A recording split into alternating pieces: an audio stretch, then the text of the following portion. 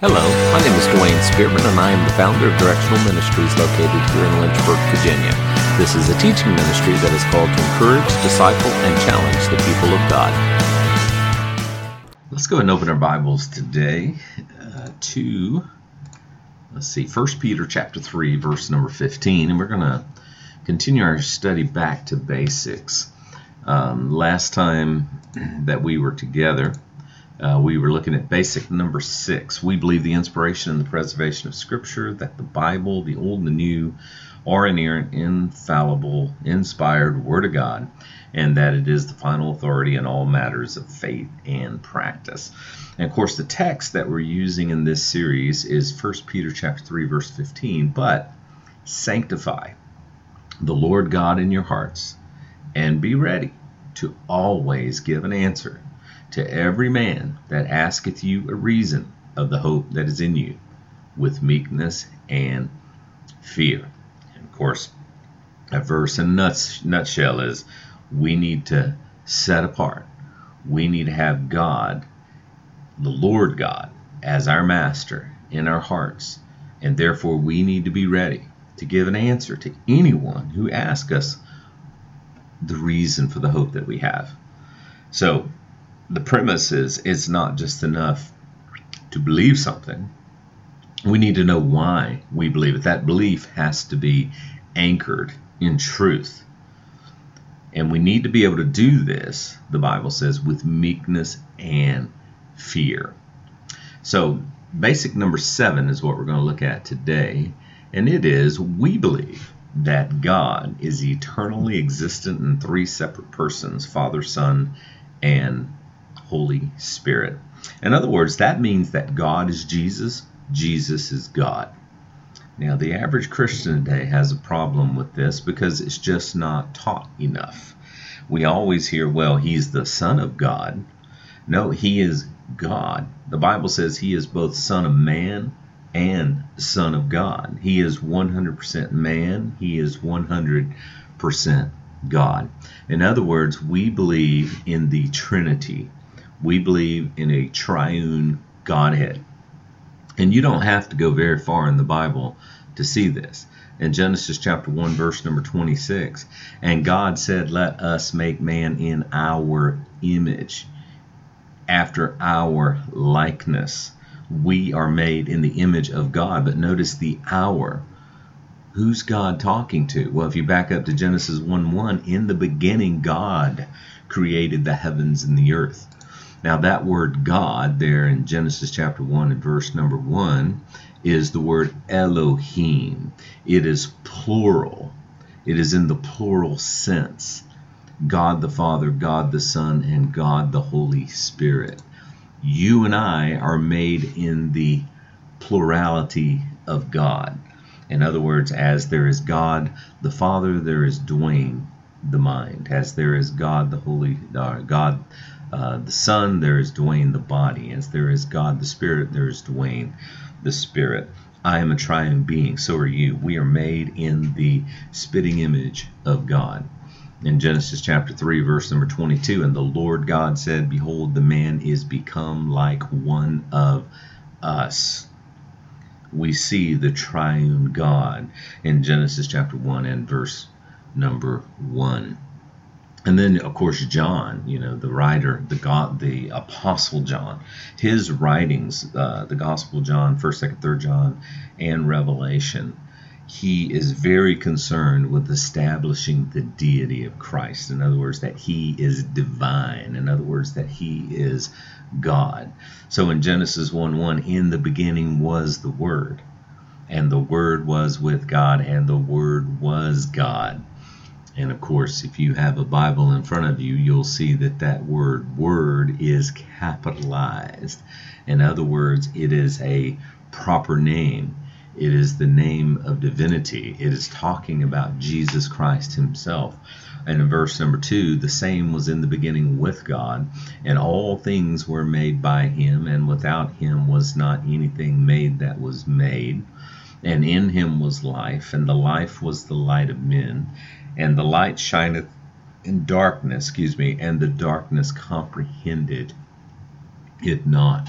And then when we get down into verse number 14 of John chapter number 1, and the Word was made flesh and dwelt among us, and we beheld his glory. Masculine personal pronoun, the glory as of the only begotten of the Father, full of grace and truth. John 3:16, for God so loved the world that he gave his only begotten Son. So we beheld his glory as the only begotten of the Father. And in verse 15, John bare witness of him and cried, saying, this is he of whom I spake. He that cometh after me is preferred before me, for he was before me. Obviously, this is talking about our Lord Jesus Christ. Jesus Christ was God. You remember in Exodus chapter 3, verse number 13, Moses said to God, suppose I go to the Israelites and I say to them, the God of your fathers has sent me to you. And they ask me, what is his name? What will I tell them? You see, because all the gods in Egypt had names. What if they ask me, what is his name? And God said to Moses, I am who I am. That is what you are to say to the Israelites. The I am has sent me to you. You see, that word I am is the name of God. It is the word Jehovah or Yahweh. The Jews held this name in such high regard that they wouldn't even spell it out. They would spell what we call the Tetragrammaton, YHWH for Yahweh or YHVH for Jehovah.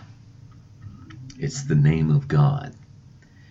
So, and the word literally means I exist. I exist. What makes this I am so distinctive in God's declaration to Moses is that it does not have a predicate nominative. In other words, the second half of the sentence doesn't appear to be there. In other words, in the New Testament, he said, I am the good shepherd. You see, that's not the same thing. I would say, he just said, I am. In other words, I exist. In other words, I have always existed. And this happens in the New Testament in regards to Jesus as well. Now, when I was younger, I used to think it happened a whole lot. But I found 3 times that, at least I'm convinced, from the scriptures that this happened. In John chapter 6, verse number 19, and when they had rowed about 25 furlongs, they saw Jesus walking on the sea, and drawing nigh unto the ship, they were afraid, but he saith unto them, it is I, be not afraid. Now when he said, it is I there, he is using the I am. It is I. I'm just looking in the text here. But he saith unto them, it is I. It's the same word there. I am, be not afraid. The word I me, which is I exist. So he didn't add the predicate nominative after it. He used the same name as God did in Exodus chapter 3 and verses 13 through 14. And then also we see in John chapter 8 verses 56 through 58, they said to him, your father Abraham rejoiced, he said to them, your father Abraham rejoiced to see my day, and he saw it and was glad. In other words, Jesus is saying that he met Abraham, okay, and Abraham met him. Then said the Jews unto him, thou art yet 50 years old, and you've seen Abraham? And Jesus saying to them, verily, verily, I say unto you, before Abraham was, I am. I am. Again, it's that same word, I me, which is I exist. And we know that's exactly what he said, and that's exactly what he meant, because in the very next verse, in John chapter 8, verse number 59, they took up stones to cast at him. They knew exactly what he was saying. He was identifying himself as God. In John chapter 18, verses 6 through 8, as soon as he had said unto them, I am he, they went backward. In other words, when they came to arrest him in the garden, they're looking for Jesus, and he says, I am. Now, in your translations, what's interesting is that if you have a word-for-word translation, such as a King James or a New American Standard or a Young's literal translation, which are about the only ones that are out there on the market. Young's is very rare. When he said, I am, notice the he there is italicized in the text. That means he did not say, I am he. He simply said, I am.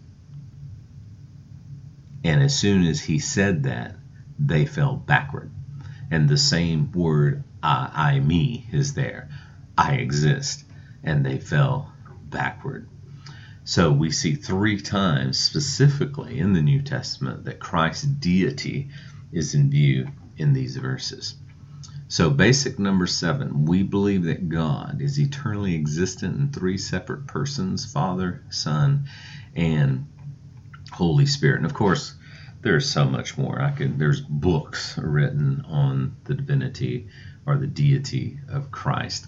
So basic number 7. Next time we'll take a look at basic number 8.